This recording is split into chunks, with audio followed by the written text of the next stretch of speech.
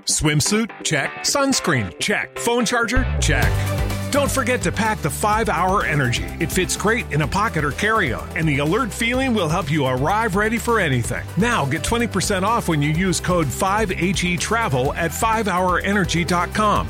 Expires April 30th. One-time use only. Not valid with other discounts. Remember, visit 5hourenergy.com and use code 5HETRAVEL to save 20%. Hey guys, it is Ryan. I'm not sure if you know this about me, but I'm a bit of a fun fanatic when I can. I like to work, but I like fun too. It's a thing. And now the truth is out there. I can tell you about my favorite place to have fun. Chumba Casino. They have hundreds of social casino style games to choose from with new games released each week. You can play for free anytime, anywhere. And each day brings a new chance to collect daily bonuses. So join me in the fun. Sign up now at ChumbaCasino.com. No purchase necessary. VGW Group. Void where prohibited by law. See terms and conditions. 18+.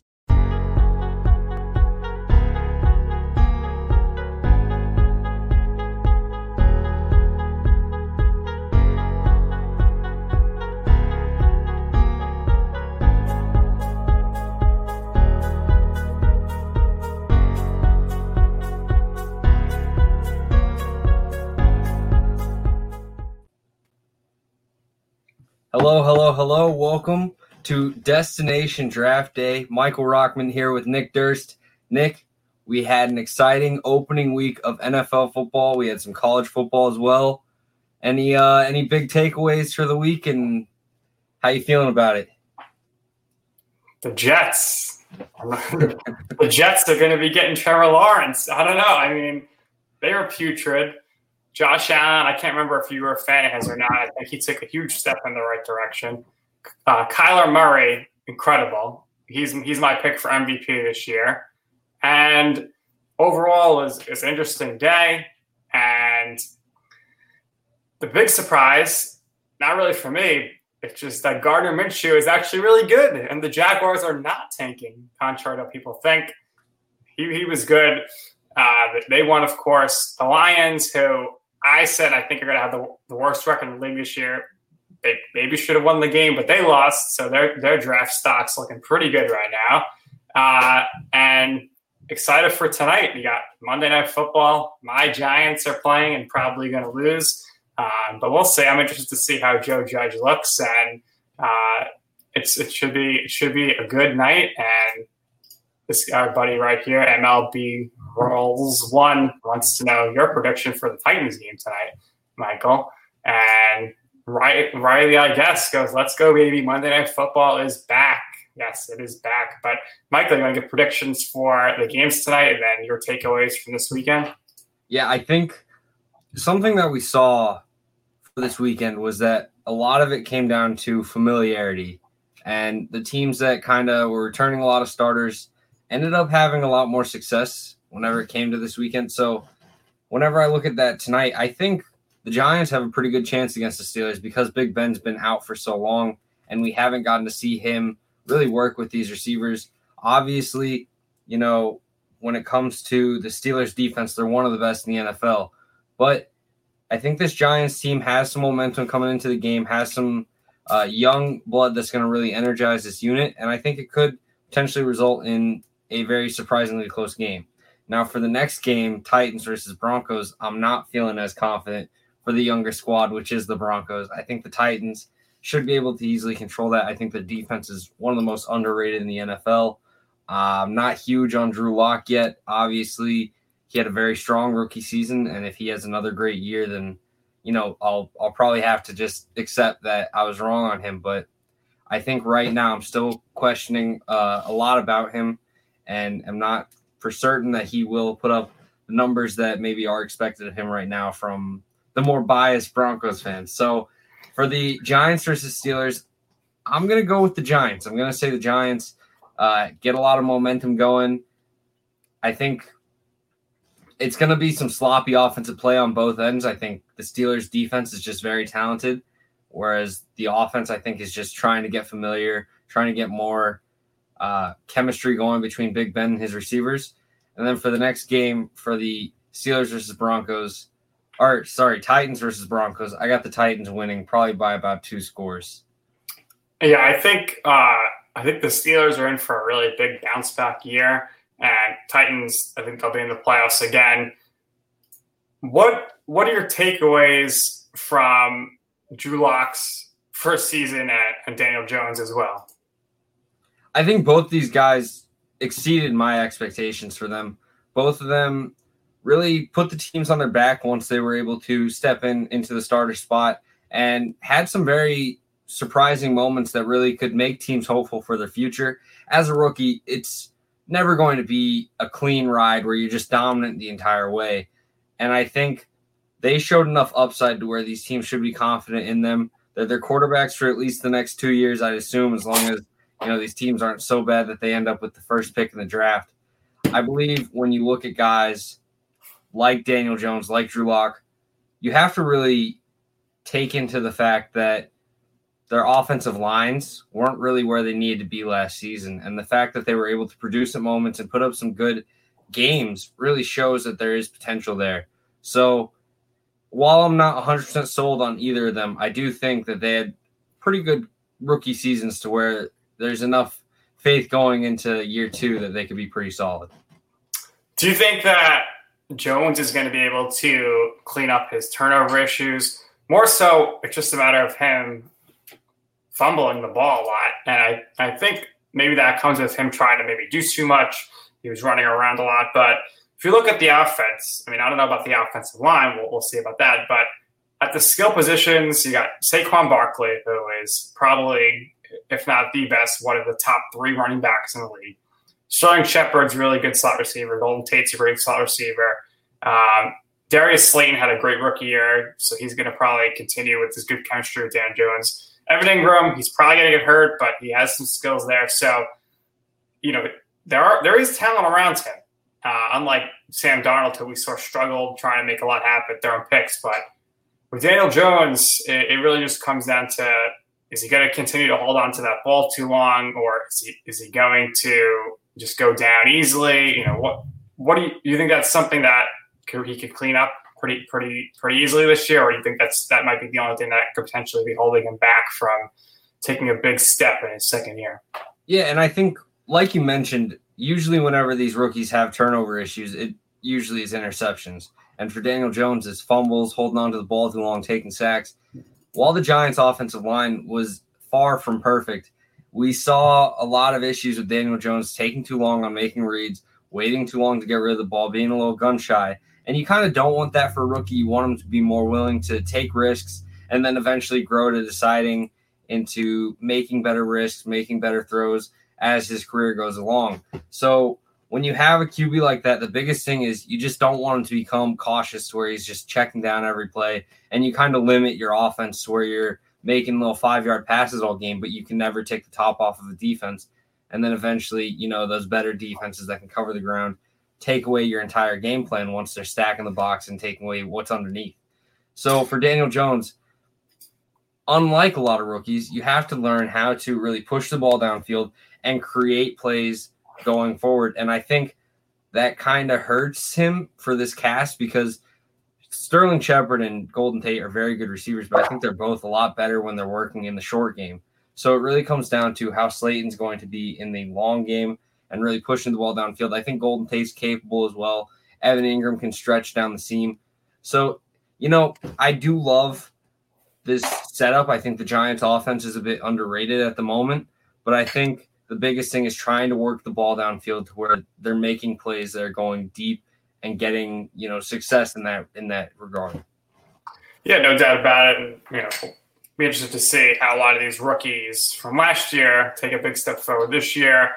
And we'll talk about some of the other games from this weekend and our thoughts. But, this is a draft show, so we got to talk a little college football, of course. So, Michael, what really stood out to you this weekend, especially with a lot of the ACC action going on? No upsets. Everyone who we thought was going to win won. But there were some good games, and I'm sure there were some notable standouts on the field.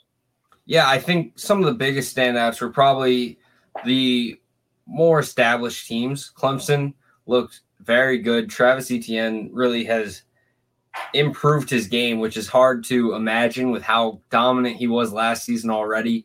but this Clemson defense and offense looks well above standard. They look really intact. And you look at how the NFL had a lot of, sloppy play, and it's because they didn't have this full offseason to take advantage of really getting the team chemistry intact. We saw it even more in college football, where there's less polish already on these players as it is.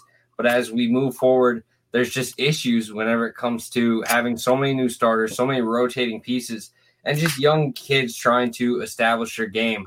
So when we are seeing teams like Florida State, teams like Iowa State who lost to Louisiana Lafayette, it's just there's so much changing going on that some of these teams that will probably have a pretty good season and probably would have had a better season without this offseason are really coming in pretty sloppy. And it's going to be a lot of teams that we see have a huge projection from how they looked in that first week of the season compared to the final weeks. Yeah, it's going to be a slow build on the pro level and the college level. That, of course, everyone had their practices, but it's really nothing like game action. Going up against different competition. I'm sure in week one, they're watching the preseason tape to see what's going on, especially when you have newer coaches or guys who, especially in college football, if you have young guys who didn't even play last year. But yeah, I think the story of the weekend, as you mentioned, were those two star players for Clemson. And of course, Michael, you had Notre Dame debut in the ACC. Yeah, Notre Dame looked very good. The offensive line controlled the game all game. And, I was hyping up Liam Eichenberg the show before, telling people that I think he's the offensive tackle number 2. Week 1 had a very strong week, so I'm feeling good about the take. We'll see how that progresses through the duration of the season, but feeling good right now. Liam Eichenberg, very solid left tackle for Notre Dame. And as time goes on, I think he's going to be a great tackle for an NFL team as well. Yeah, I think we mentioned it last week, but Notre Dame, they have this habit of just putting out these all-pro offensive linemen. You think there's any reason why that happens to be, or you think just because Quentin Nenslow is so good, or guys before him, and now people say, I want to go play for Coach Kelly because if I'm with him and I'm an offensive lineman, that's going to definitely help me out going to the pro level. Yeah, I think once you establish tradition, you start to see a lot of the same position players start to come to your school. So you look at like Oklahoma, they're always going to be in contention for the top quarterbacks in the recruiting ranks because these guys realize what Lincoln Riley could do with quarterbacks. When you look at, running backs, they're going to be looking at Alabama because of how much success they've had at that position. When you look at tight ends, they're going to consider schools like Iowa, Arkansas, stuff like that because they've had such success at the position. So when you look at offensive line, the two schools that really stand out to me, well, I guess 3 is probably Iowa, Wisconsin, and Notre Dame. Those 3 schools have had an immense amount of success at the offensive line position. There's other programs like Alabama that, just are really good at every position. But when you look at some of these schools, they just specialize at these positions. And Notre Dame is very good at producing offensive linemen. You get some good coaches in there. You have some great pros turn out, and you start to create a cycle. And you have these opportunities at these high-level, high-potential prospects coming in as recruits, and you have to develop them. And Notre Dame has done a great job of taking advantage of that. And so now we just continue to see this cycle of great players coming through. Absolutely. Was there any players, maybe their team didn't do so well, but they did make an impression on you this weekend? For NFL or college? College. For college, I think one of the things that stood out to me was just, and we talked about it with both already, but it's just there's so much sloppy play going on. And I think we saw that mostly with, Texas Tech almost lost to Houston Baptist University. And I think, the pass was pretty sloppy for Texas Tech. And I think that just kind of shows when you have a school that's kind of all air raid, as Texas Tech is, and they're struggling with Houston Baptist, it kind of goes to show that the pass game relies a lot on chemistry, continuity in practice, and just continued work in that regard. And when you have off seasons pulled from you, when you have all these issues that are taken from you, and you don't get to work them out, there's not much you can do, but at the same time, it's going to cause some sloppy play once the season starts. And we saw it with Texas Tech against Houston Baptist. I think Texas Tech ended up winning. Let me check real quick. Texas Tech won still 35-33, but there's definitely some issues that these schools are going to want to work out. These offenses are going to want to change. And it really just comes down to how long until we see that. And I think Texas Tech is going to have a great passing offense, but it's just these small changes that are going to make light years of difference, and you didn't get it in the offseason. So now it's going to take longer into the season.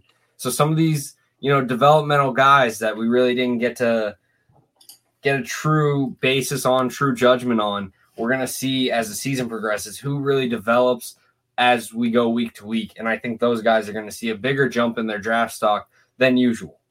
Yeah, I think the game that surprised me the most is the fact that the Louisiana Lafayette Raging Cajuns put a beating on the Iowa State Cyclones. What does this do for your guy Brock Purdy's draft stock here? I know you're very high on him coming into the season. Rough game, 16 for 35, 145 yards with an interception, no touchdowns. I was never really very high on Brock Purdy. I think you're misremembering, but I haven't been very high on Brock Purdy in this game.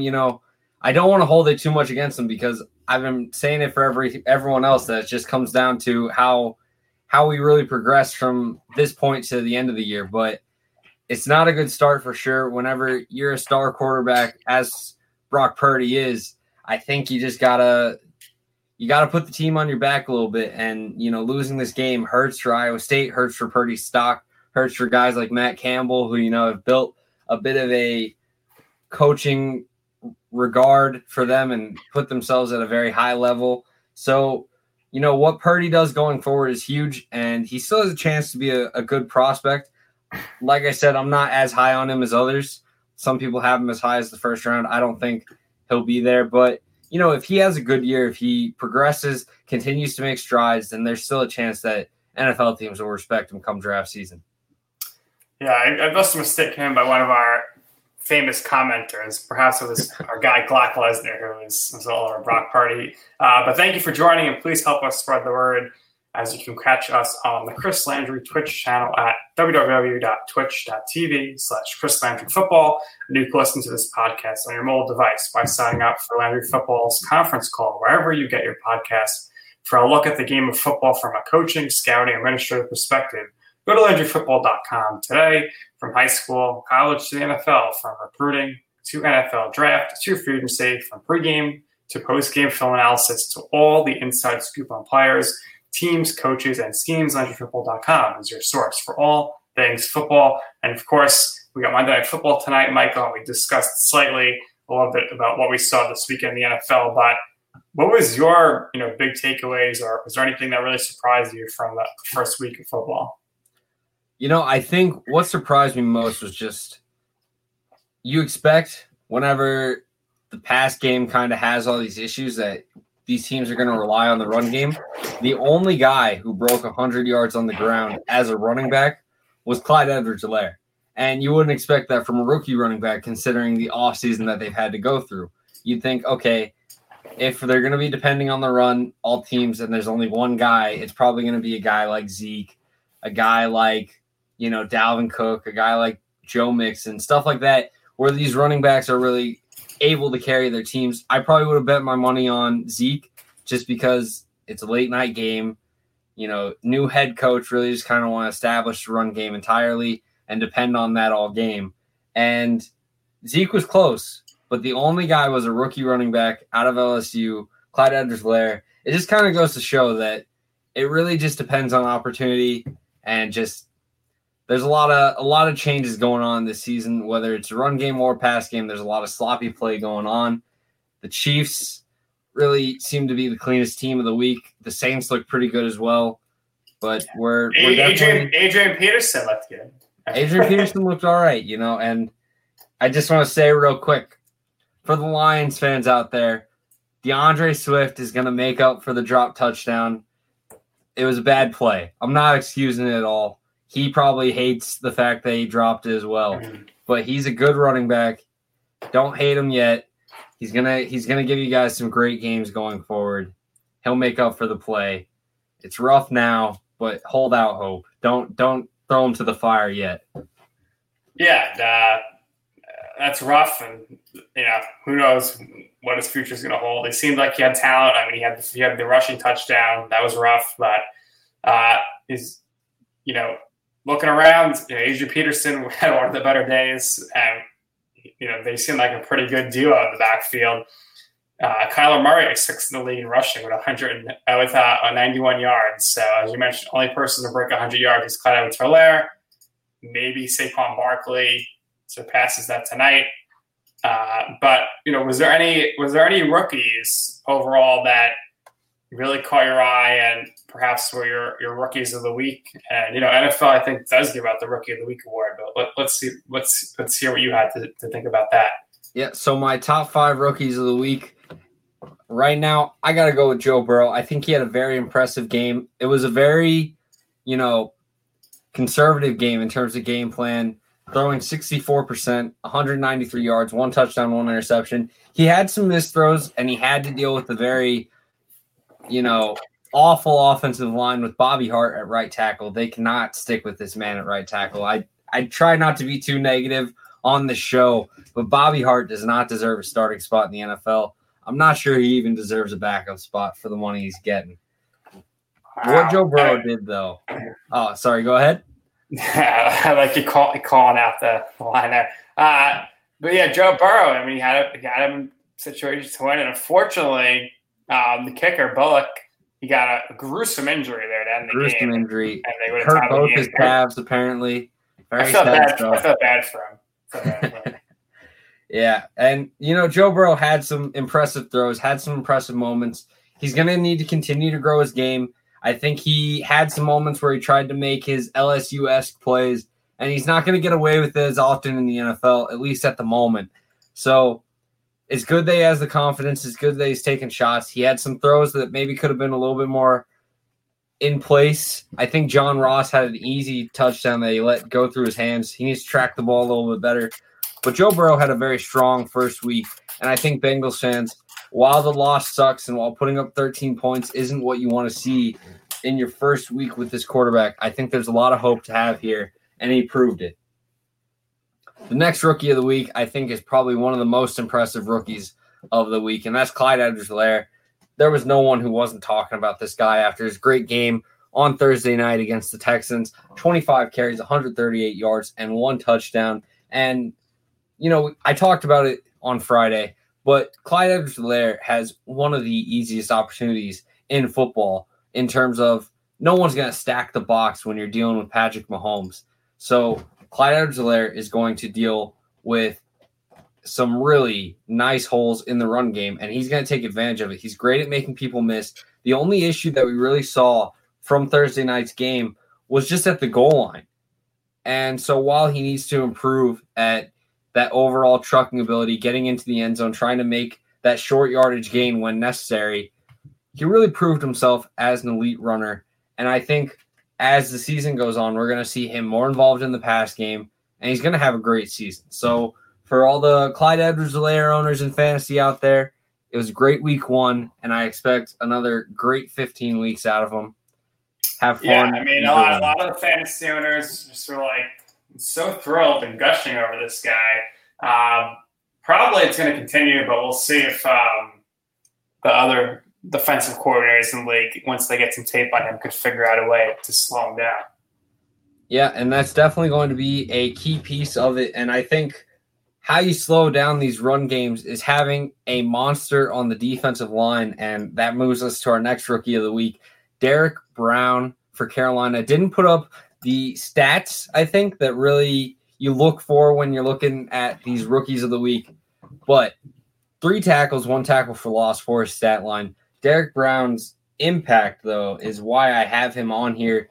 He was absolutely dominant for the Carolina Panthers. I think he was a huge piece of what they could do on defense. There's still a lot of work to be done for this Carolina defense. They're very young. Josh Jacobs had quite the day against them.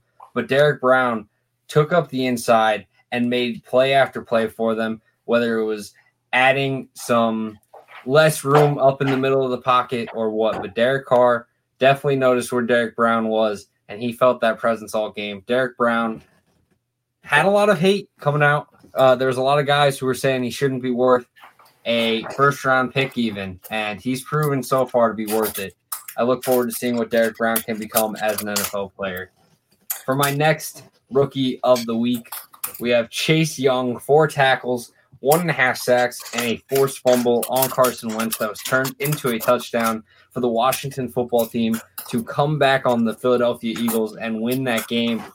I think when you look at what the Washington football team can do, it's really simple. This front seven is extremely impressive. You got guys like Chase Young, Montez Sweat, Ryan Kerrigan, John Allen, Matt Ioannidis, and Daron Payne. There's so much talent on this defensive line. I think having a guy like Chase Young, not only now but in the future, is going to be huge for the squad, and he has established himself as a star already.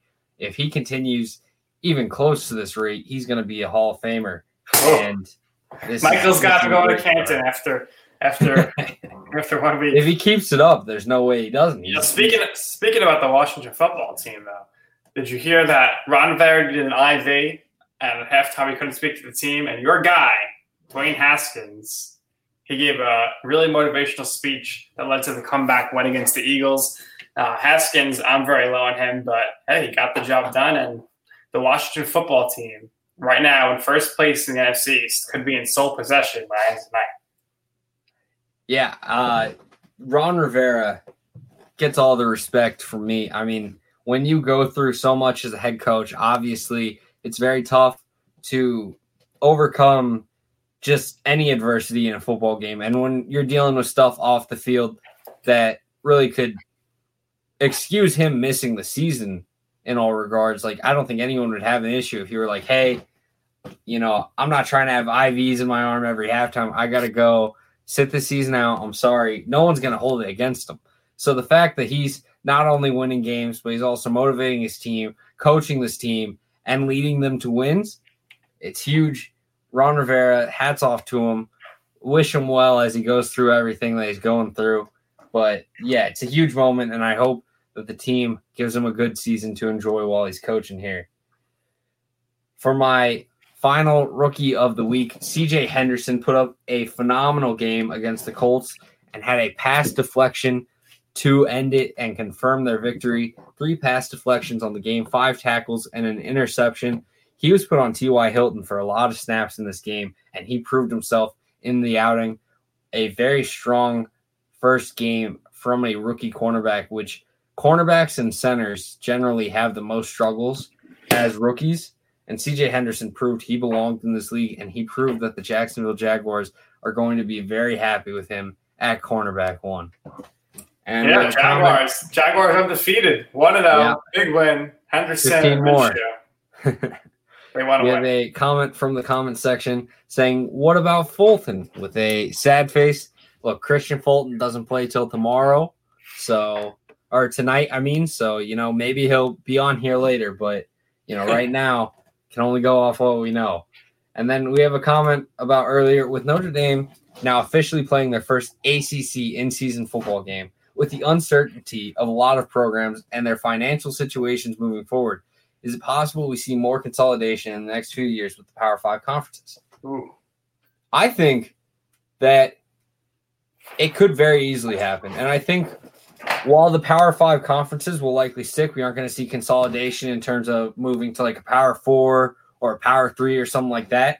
I think we will see a lot of changes within these conferences, trying to bring up the rising programs, whether it's a program like Houston or a program like UCF or a program like Notre Dame, just trying to pay the bills to get them in there. I think we are going to see a lot of conference realignment. I mean, we won't see so much that changes the landscape of college football, but I think we will see some changes that overall will change what we're currently used to. And it could be with Notre Dame becoming an official member of ACC conference for football, and it could be some more changes along the way. But I think the Power 5 is obviously the mainstay of college football. Is the key focus of most fans. So when you bring in the programs that people want to see, it's huge for the success and it's huge for going forward. And I think college football is going to be paying attention to that for sure. I definitely miss the Big East. Big fan of Big East football back in the day. But, to Joe's point in this question, thank you, Joe, for the question. I don't ever see the SEC expanding unless they, for some reason, we get Clemson to join, which I don't think Clemson would want to do that.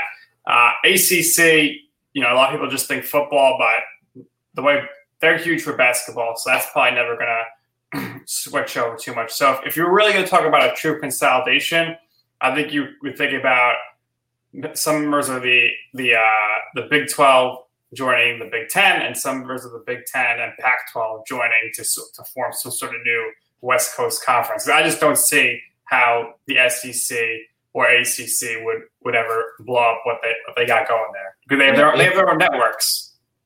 Yeah, if either conference were to add a big college member, I think a school like Memphis would be very interesting to see because they've had some football success, and I think they offer a big enough city and platform to where a lot of recruits would enjoy that. But also this basketball program is on the uprise with Penny Hardaway stepping in at head coach. I think whether it's the Big 12 or whether it's the SEC, where they definitely aren't as talented in the basketball regard as they are for the football regard, I think bringing in a school like Memphis where you're offering potential as a football program to be a very good school, and you're offering a potential powerhouse in regards to basketball, I think they offer a lot of enticing upside to conferences. So whether it's the SEC, the Big 12, which they've had rumors of expanding, or even, the ACC, something like that, I think Memphis has to be one of the more attractive suitors for stepping in and becoming that school that comes in. Yeah, I think Memphis and Kentucky would be a natural basketball rivalry right there. So, for sure. Why not? But, that is a good question. So thank you, Joe, for that. It'll be interesting to see, what happens here in the next season or two, because there's going to be a tremendous financial impact, Michael. We really won't know until maybe after next season where everything lies.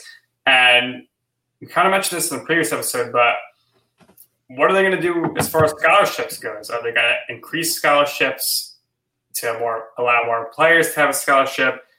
Or, do they leave it as is and then there's going to be a lot of hard decisions to cut players?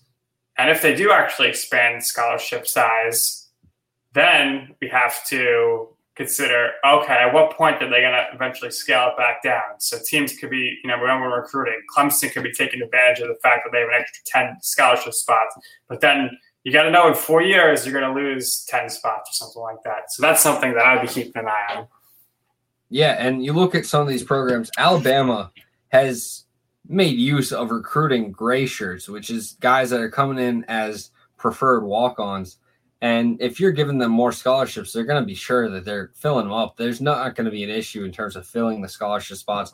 You have guys that are willing to come into Alabama and fight for their spot, even if they're told, hey, you're going to be a backup as far as we know because we have a guy that we're recruiting over you. There's so many guys out there as recruits that are used to being the top dog that they hear there's competition. They think, that doesn't matter to me. I'm going to step in. I'm going to fight for this job, and I'm going to take it. And it's a great mentality to have. But at the same time, that's just going to continue to add to these recruiting classes that are already dominant as it is. So guys like Clemson and Notre Dame and Alabama that are bringing in such high recruits are going to continue to add pieces. So I think the issue ending these scholarship totals and everything is just the fact that, you run into, does it hurt the G5? And are these lower level schools going to run into that issue where you have guys that, yeah, you're getting to keep guys for another year and you're adding more experience to your lineup. But at the same time, you're taking away some of these recruits that could be added to a Clemson, to an Alabama, instead of going to a place like a Toledo or a North Dakota State or, a Boise State, stuff like that. And while it's good that these guys are going where they want to go and it's great for them as people and, be where you want to be, it hurts the parity in college football. And that is something that we're going to want as time goes on. We want to see this G5, P5 thing kind of mesh together where it's just, we have all these great programs. And yes, it's fun to see these powerhouse programs, and it's always going to be an SEC that kind of reigns over other conferences, and there's going to be the Big Ten and the Big 12 and the ACC, whether it's new titles and new conference names or what, there's going to be notable conferences that are better than others. But we want to see, these talented football teams, and we want to see the most talented players playing.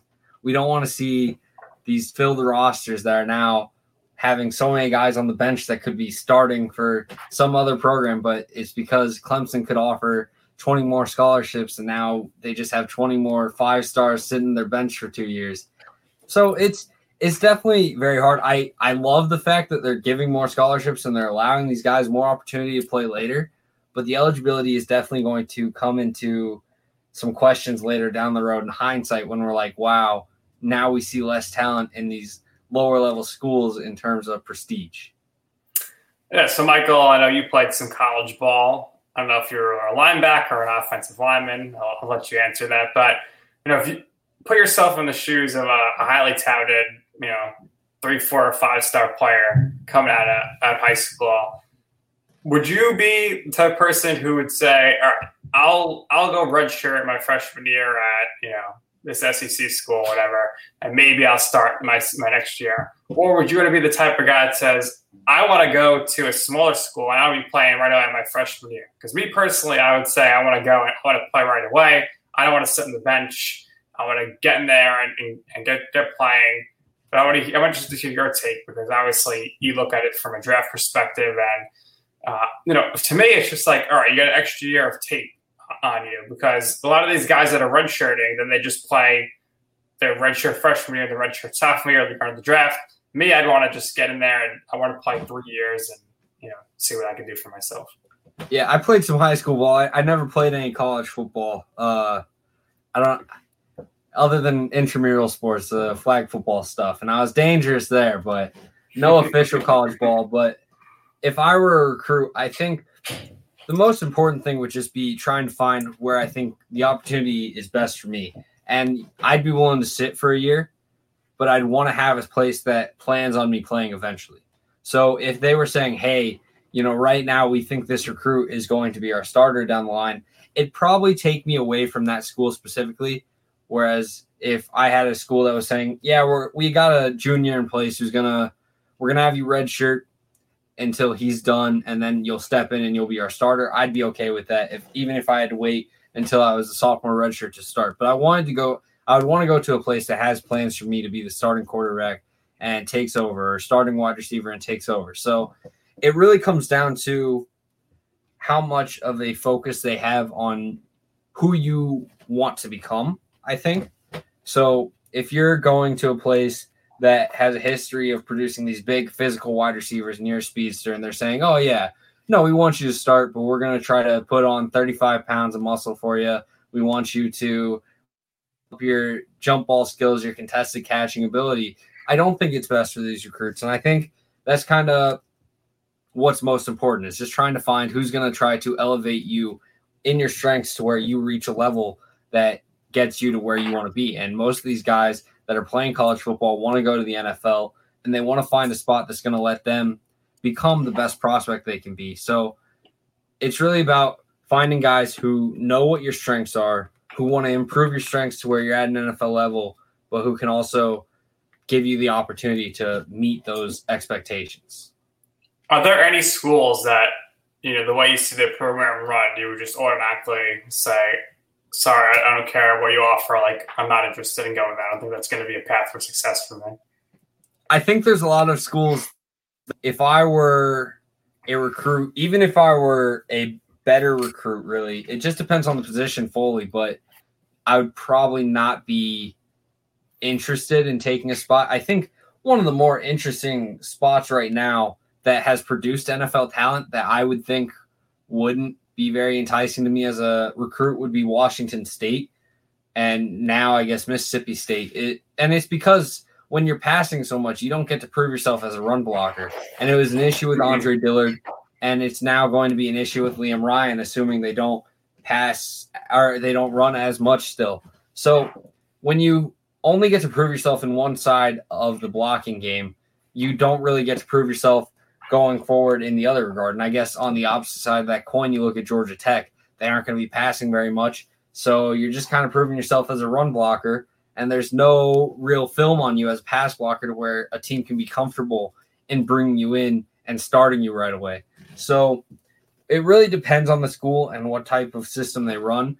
But in that same regard, I mean, if I'm a quarterback, I'm not going to Georgia Tech because I'm not really going to get to pass the ball as much. So it's going to be an issue for me. If I'm a receiver, same place. If I'm a running back, I'm probably not going to be as enticed to go to a place like Mississippi State now because they're going to be passing all game. And maybe I'm a better runner than I am a receiving back. And while receiving backs offer a lot of upside, you need to prove yourself as a runner to be viewed as a great running back prospect. We saw James Williams out of Washington State was a prospect that I loved, and he never really got to run as much as he probably should have, and he ended up going undrafted. He made it on a few rosters. I believe he's still on some practice squads out there. Maybe it's the Colts practice squad at the moment.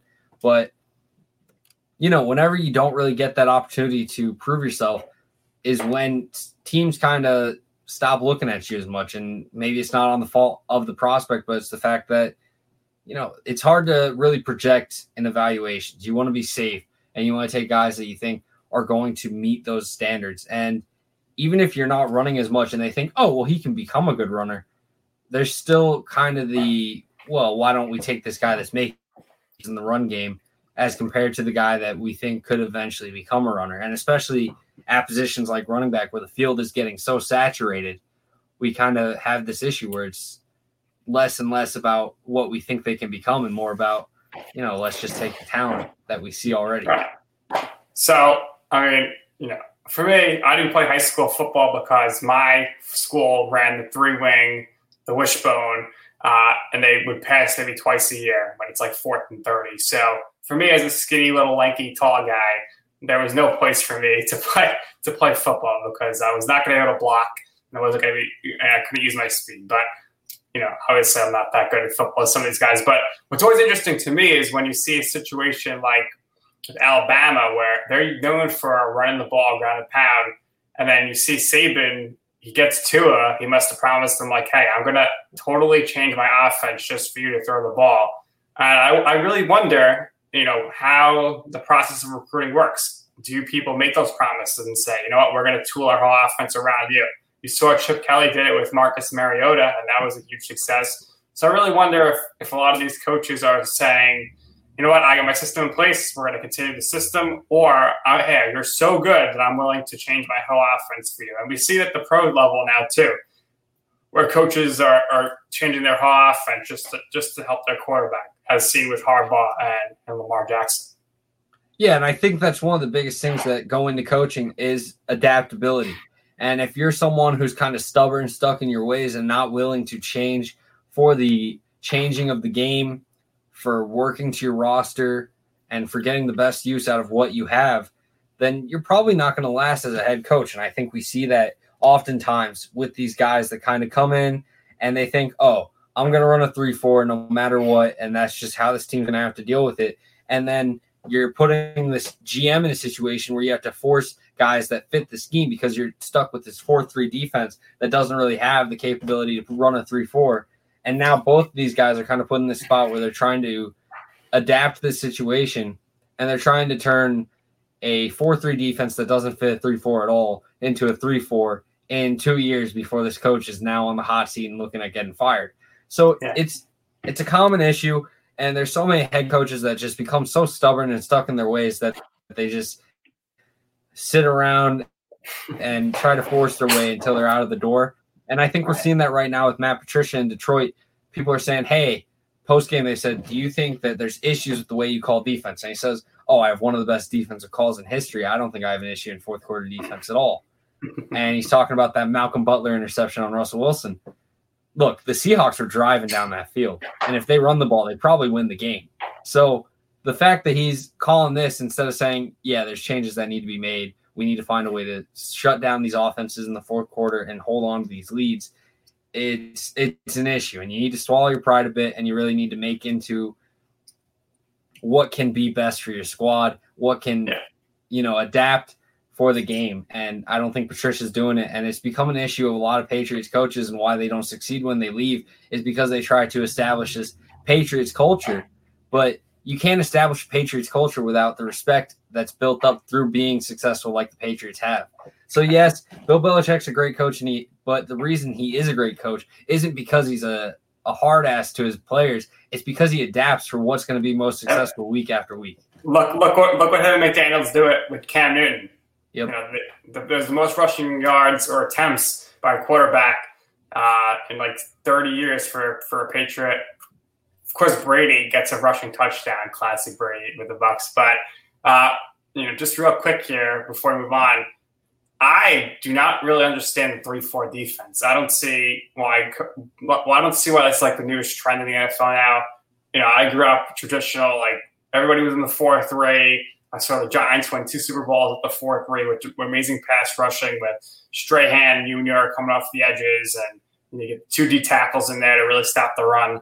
I just feel like the 4-3, maybe you don't get as many rushing off the edge as you do, with the 4-3 for like pass rush. But if your rushers are good enough, they're still going to get there. I think the 4-3 just really is a lot better to stop the run. That's just my opinion. Curious. No, I understand that for sure. And the reason I think the 3-4 has gained so much popularity is because it offers versatility. If you want to rush both edge rushers, that's fine. But if you want to drop one of them into coverage, you're kind of disguising who's going to be dropping. And it creates this kind of uncertainty for defenses and for offenses. And, when you're an offense, with how easy the pass game has gotten, it's not like so easy that it's just, you can throw all downfield and whatever. But the pass game has gotten to where there's so many capabilities to scheme guys open. And so now defenses are bringing in, these 3-4 looks, these dime package looks and stuff like that, to where you're really kind of making the offense question what's going to happen. And the biggest thing is just disguising what front you are running. So if you're having 2 stand-up linebackers, you don't know which one's going to blitz or if either are going to blitz. And that's kind of the biggest thing of it, is trying to disguise your defense, trying to bring in as much versatility as you can so that you're never stuck doing one thing over and over. So then the QB can't get used to anything and can't get, adjustments from his offensive coordinator that allow for him to just pick apart your defense all game.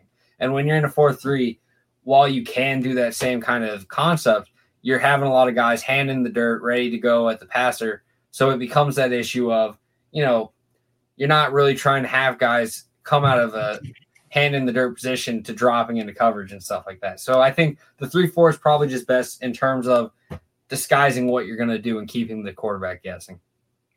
Yeah, I think a lot of the SEC teams have gone that way. That's why you keep seeing a lot of these great pass rushers come out of the SEC. Is there any SEC prospects you're really keeping your eye on here this season?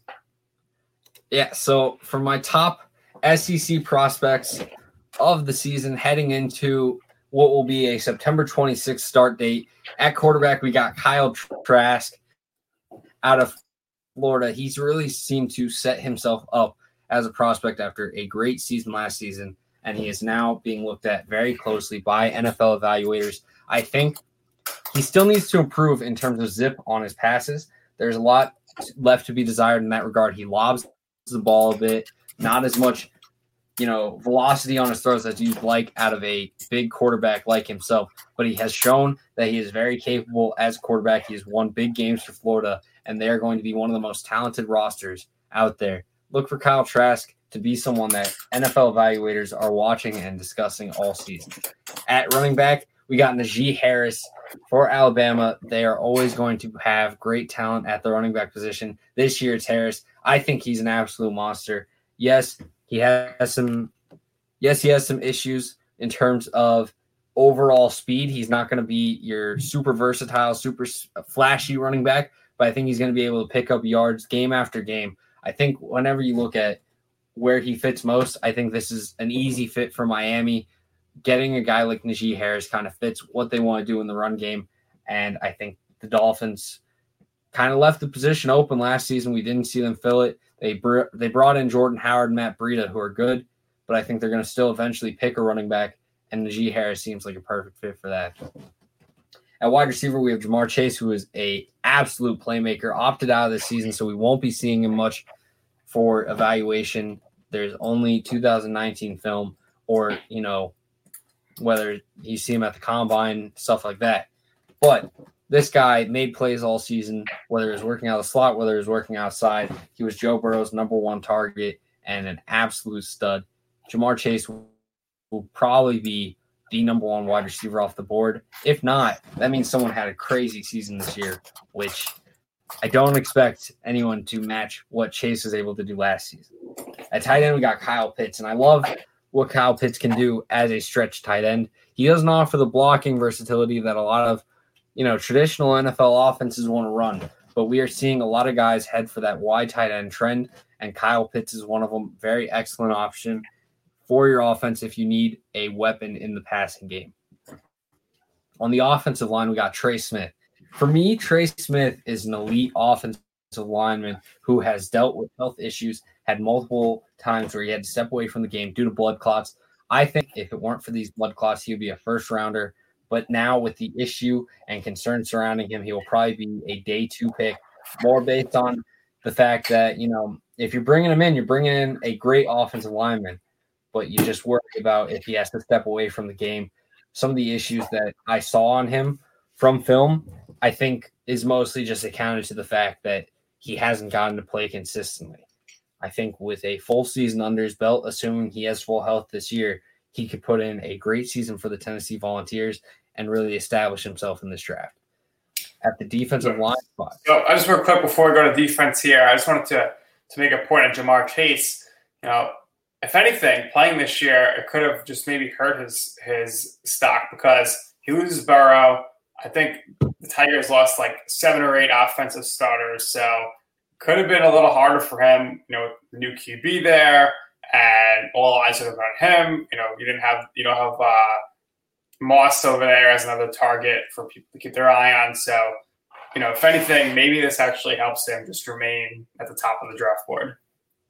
Yeah, and I think this LSU offense is going through so much change that having a guy like Chase would have been huge for them, but at the same time, it probably would hurt Chase in his overall stock because this offense is just – it'd be almost impossible for them to meet what they did last season, especially given the offseason that they've gone through. So opting out is probably better for him. We've already seen what he can do. NFL evaluators know this guy's going to be a stud. So putting him through a season where he maybe doesn't produce as highly as some of the other more flashy offenses out there probably would have hurt him even though it wasn't deserved. So I agree with you in that regard. Moving on to the defense, I think Christian Barmore is someone that we're going to see fly up draft boards once he can really get to play and establish himself as a prospect. Right now, I haven't seen a lot of hype for him from the main consensus media, but this guy is going to take over on the Alabama defensive line and really create chaos up the middle. This Alabama defense, year after year, is very talented. Christian Barmore continues that streak and will be a stud, along with LeBron Ray. Keep an eye out for him as well. On the edge, we got Big Cat Bryant. I talk about this versatility from edge rushers. If you have him at 3-4 outside linebacker, you can have him drop into coverage. You can have him rush the passer. Having guys like Big Cat Bryant and other versatile edge rushers is huge for your success as a defensive coordinator or as a team in general. And I think Big Cat Bryant doesn't get the appreciation at the moment because he hasn't produced these gaudy numbers that some of these other edge prospects have. But I think Bryant is versatile enough to where he will provide for a defense immediately on day one. At linebacker, we got Dylan Moses, who missed last season due to an injury, but I think he comes in, reestablishes himself as a great linebacker, and will most likely be the second linebacker off the board. There are still some issues from his film, but he was very young, and the talent was easy to see. Now, coming into what will be his fourth season, will be his fourth season due to the injury. We're going to see Moses with a much more polished game. He's going to be a leader of this Alabama defense, and I expect him to be a star for the Crimson Tide. At cornerback, we have Patrick Surtain II. Now, one thing that is interesting about him is that he may not be playing outside cornerback this year. He may be playing the star role for Alabama's defense. I think in the NFL, whether he's playing corner or whether he's playing safety, he's going to be very dependable and very solid. You know, whether you need him to play corner or safety, I think teams could move him around. And I think that's what the enticing part about him is. You know, having a versatile guy will be huge for your defense, and having it in a young piece on a rookie contract is even more valuable. So looking at a place like Indianapolis where they really need some cornerback help, but they also have some issues with Malik Hooker and health, having a guy like this would be huge. At safety, we have Richard LeCounte III. I think he doesn't get a lot of appreciation at the moment, and I'm not sure why. He's an absolute stud for Georgia. I think he should be a first-round pick. Whether it's laying down the wood or being a coverage safety, he is very capable of being a star in that regard. I think a lot of defenses would appreciate a guy like LeCounte. You look at guys like Brandon Jones, I think last year, really proved themselves, but didn't get the love that was deserved. And I think LeCounte's better than Brandon Jones, but at the same time, they both just kind of did their job in a lot of regards and didn't get the love for it that they probably deserved. This season, I'm hoping that we kind of open our eyes to the fact that Richard LeCounte is going to be a star in the NFL, and scouts realize it too. So this is your SEC prospects for the season to keep an eye on. Nick, any predictions for who comes out of the SEC this season? Who the winners are? Man, I would love to see Florida win, but I guess you got to go with Alabama, unfortunately. I hate Alabama. Georgia and Alabama in the SEC championship game. Never count that Auburn. They always seem to, every few years, pop up there and do what they got to do to take care of Alabama. But just in this unknown year, I think we'll have to go with the two favorites there out of the SEC.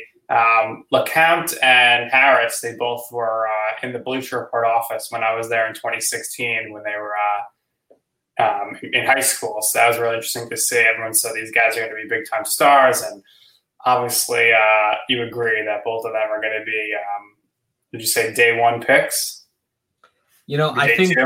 I think probably both of them end up on day two, and it's just because their positions are often overlooked. Running back, it's hard to find a spot, and most teams have just passed on the idea of running backs round one ever. Hopefully, maybe the Chiefs drafting Clyde Edwards-Helaire really makes people say, well, if the best team in the league's doing it, maybe we should reconsider. But I think for the most part, a lot of these guys are not going to have that same opportunity to get drafted in the first round. So Najee Harris, probably a round two guy, maybe round three if things don't go to plan this season. And then LeCounte, I would like to see him day one. I think he's worthy of a day one pick, but I think he also will probably be day two when it's all said and done. Yeah, it seems like a lot of times safeties out of the SEC go early in the second round. People trade up for them. Recently we had Landon Collins.